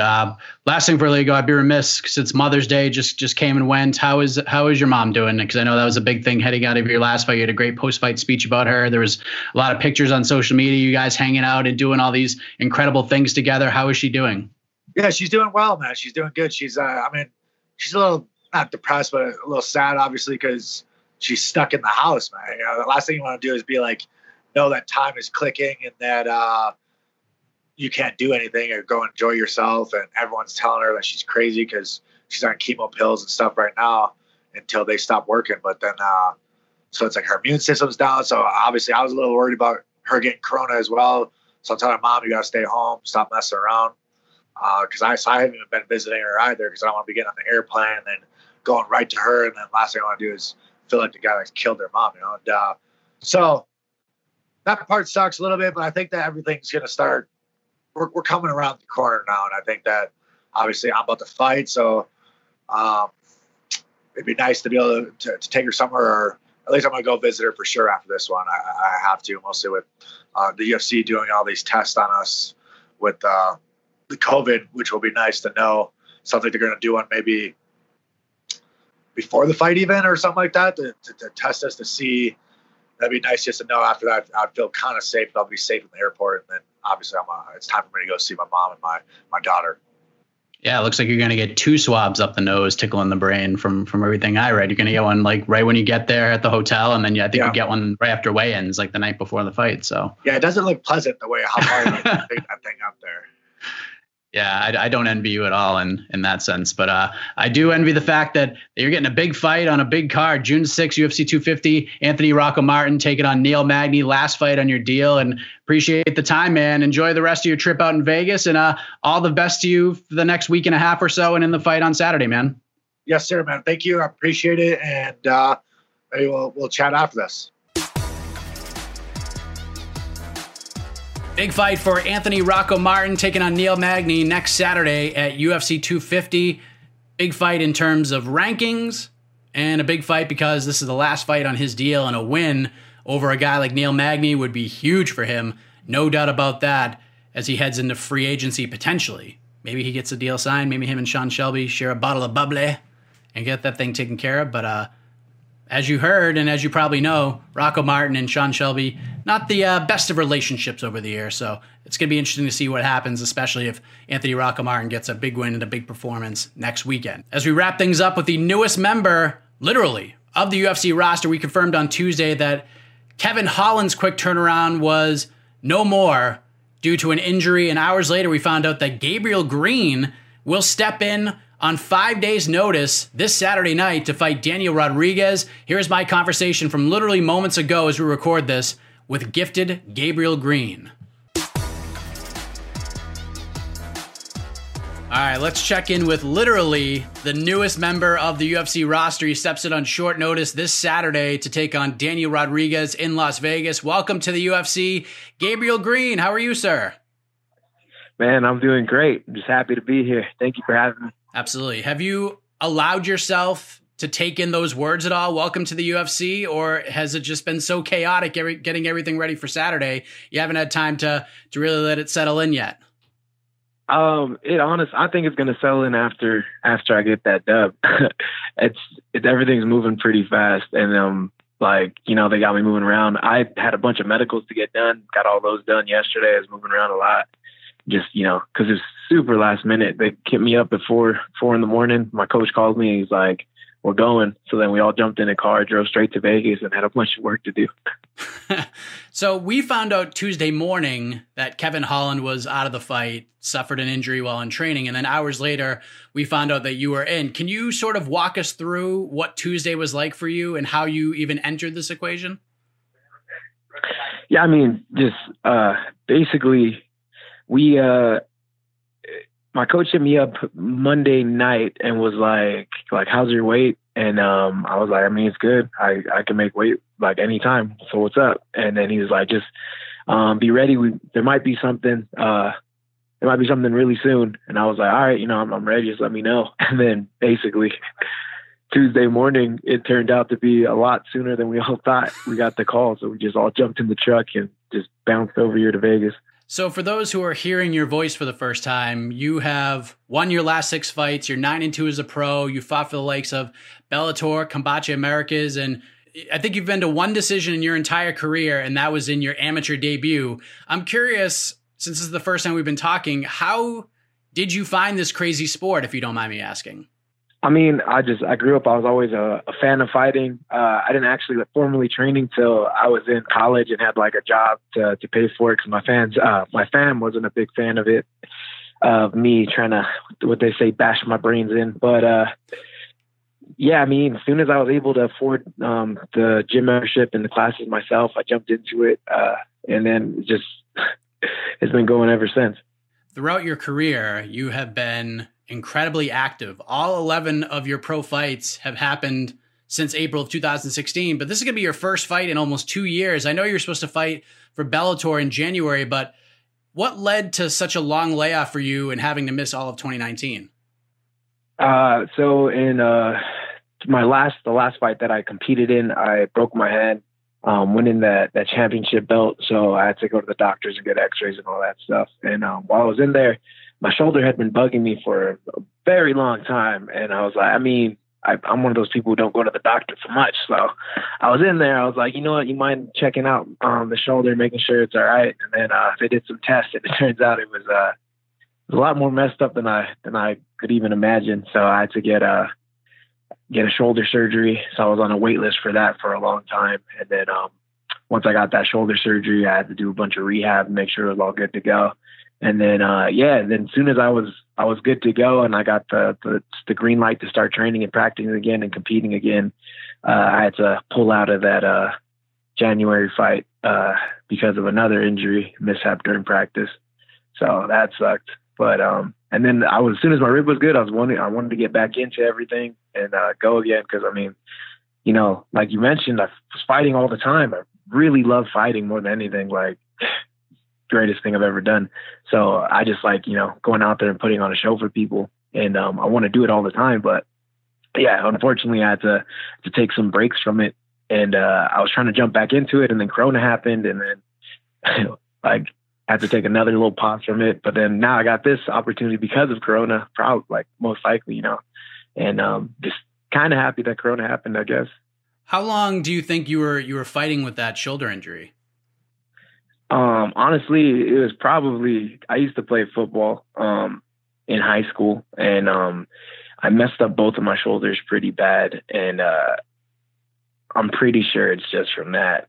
And I just, like, my entire fight career, I was fighting with it. But I saw the progression of my left shoulder, just like every like month of training, just like it just felt a little more off, until like at the end when I was going to do fights, I was really like just not even using my left arm in practices. We were saving it for fights, like just trying to keep it as good as possible for the actual competition. So you see, like in baseball, you see pitchers out for a year, 18 months, and they get like Tommy John surgery, and they think it's like the worst thing in the world. And then when they come back, they feel and they perform better than ever. Do you feel better than you've ever felt in your career now that you've had your shoulder all fixed up and gotten through those injuries? It's dramatic. I have more pop in my left shoulder than I've ever had, like since I've started fighting. It's ridiculous. It's like I actually have 2 arms now. It's gonna be awesome. I know you were healing up and everything, and that was the thing at the top of the list that you needed to take care of. But has it been sort of bizarre and strange mentally for you to go so long without a fight? I think this is the longest layoff you've had. I think the longest layoff you've had in your career is like 4 or 5 months or something like that. Yeah, no, this was super bizarre. Like cause I mean, I honestly like love fighting. It's and then like, I'm still around the gym when I'm injured, and it seems like, imagine like, you was with a girl and then you guys had like you guys decided to take a break, but you still see her around town all the time, and you're just like, like I remember when I used to do that, or, that's basically what it felt like. So it's just like a longing to be back. I'm so happy that I have this opportunity to fight again more than anything. I mean, it's super dope that it's with the UFC like that.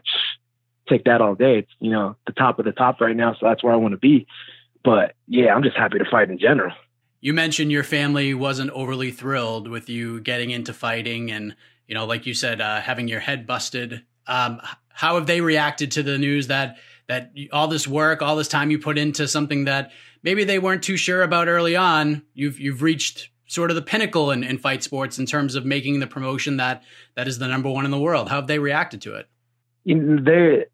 They're super excited. Like when I got that phone call, I told my parents, when I walked into the room, I woke them up. I was like, I'm going to the UFC. And they were just like, they were wilding out just like me. It was pretty awesome. They're honestly, they weren't a really big fan of it at the beginning, but then, they saw me go through my amateur career and I was doing really good, and they saw me go pro and I was doing really good. And they just like, they're like, they really wanted me to be a doctor. So they're just like, I mean, you're not a doctor, but at least you're doing what you love and you're good at it. So they're proud of me and they back me up 100%. That's awesome. How relieving was that for you, knowing that you had their blessing after all this time? We grew up in a family that's super tight knit, really family oriented. So to have my family backing me up, it's pretty amazing. It is a little weird that they're not here with me though, because usually they're, I'm a pretty good ticket seller, and I have usually a whole bunch of people that are going to be, at the fight cheering me on and stuff like that. So not having them there is going to be a little weird, but I think I'm going to do all right still.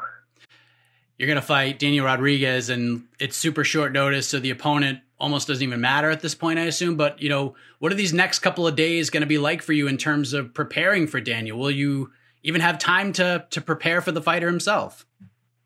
I mean, like we checked out some videos. We saw what he does. I was actually supposed to fight him back in 2018. I scheduled to fight him after I won that belt, but I broke my hand in the fight, and then it turned out my shoulder was a lot more messed up than I thought it was, so I had to pull out of that one.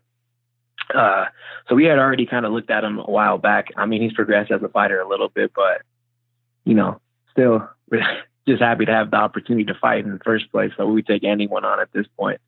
It's cool that it's Daniel because we already, are a little more familiar with him than anything. Almost kind of perfect. So, but more than anything, we're just making sure that I'm sharp instead of worrying about the opponent exactly. You mentioned sort of the chaotic part of all this, coming back from the injuries and being in the middle of a global pandemic. But from like a preparation standpoint, is it nice to just sort of just get right into this thing? Like get in the truck, go to Vegas, medical test, hit the scale, go fight. You know what I mean? Yeah, I mean, there is some kind of perks to it. It does feel kind of nice. There's like, you know, I'm someone who works out a lot in general. And I think I go into fights almost overtrained sometimes. So, you know, like the fact that a pandemic was going on. So I'm training a little less than I normally do just because I don't have access to a whole bunch of stuff. So I think by like default, it's almost impossible for me to be overtrained for this fight, which is a good thing, you know. And then it definitely feels good, you know, like just to go out there and not really have to, you know, worry about anything, you know, mentally going to anything. It's just like, all right, we're going to go fight. I love to fight. So I'm just like, all right, cool. Let's skip all the other stuff and let's just get straight to fight week. Do you feel like you're essentially playing with house money right now, that there's very little pressure on you? Yeah. I mean, like I said, I'm just happy to be here more than anything. I just want to fight. How about the empty arena stuff? Are you looking forward to competing there? How's that going to feel? Have you had a chance to sort of visualize what that might look like? You know what? From what I've seen on the other fights that happened, you know, the previous weekends, I kind of like that there's no crowd. I like how it sounds and it looks like on television. I like that it's real quiet because that's more like what the gym is in anyways, you know, like we're in there just like a small amount of people just doing our thing. So I feel like that's actually a good thing. So how do you get this done on Saturday? What can fans expect from gifted Gabriel Green when you step into the octagon for the first time this weekend? Expect fireworks. You know, I go out there, I do my thing. I only been the distance one time, and it was the worst feeling of my life standing there with my hand down, you know, waiting to see if it was going to get raised or not. It's a lot better feeling when you know, like, your hand's going to get raised. So after that, I was like, you know, forget this. I'm going to get my hand raised every time. Or I'm going to know my hand's going to be raised every time. I ain't going to no decision. Judges can kind of just, you know, take a break, take a water break, bathroom break, whatever. Because it definitely ain't going the distance. I don't know if it's going to be a knockout. I don't know if it's going to be a sub. I just know it's not going all the way. There you have it. Gabriel Green wrapping up a crazy packed edition of What the Heck on MMAfighting.com. A lot going on in the world of MMA, and the UFC returns after a brief hiatus, 1 whole week, this Saturday at the UFC Apex, headlined by Tyron Woodley versus Gilbert Burns. Big fight at 170 pounds, and I'm looking forward to that fight and the entire event. I know it's not the sexiest fight card on paper, but there's some really interesting matchups on this card. A lot of 50-50 fights, so that makes things very interesting from a fan perspective. And for those of you who go to the betting windows, the virtual betting windows, get some tough decisions ahead of you, I assume. But again, keep it locked to MMAfighting.com. Subscribe all around for the great programming, weigh-in shows, preview, post-fight shows, and I would be remiss if I didn't give a big shout out to the legendary Pete Carroll, who unfortunately is no longer with us, and man, just one of the very best in the sport, not just in Europe, but in the entire sport. And it was an honor and a pleasure to work with him, even for just a couple of months. And as I told him privately a couple of weeks ago, I will make sure that Pete Carroll is a part of this program and other programs that we do, because there will be other programs. And I hope to announce it this weekend, because for those who have been following my career pre-MMA fighting, there was a show that I used to host, and we're going to do it again, but it's going to get a little bit of a facelift. And we're bringing it to MMAfighting.com. I am excited, so stay tuned for that. With that being said, big thank you to Casey Lyden and Esther Lynn for their great work behind the scenes. I just annoy them all week long to create graphics and do all sorts of stuff, and it means a lot that these two legends of the game continue to come through and help make the show what it is today, because I can talk all I want, but they make me and this show look the best it can possibly be, and I appreciate that very much. But I am done ranting. Until later on this week, as always, have a heck of a week, everybody.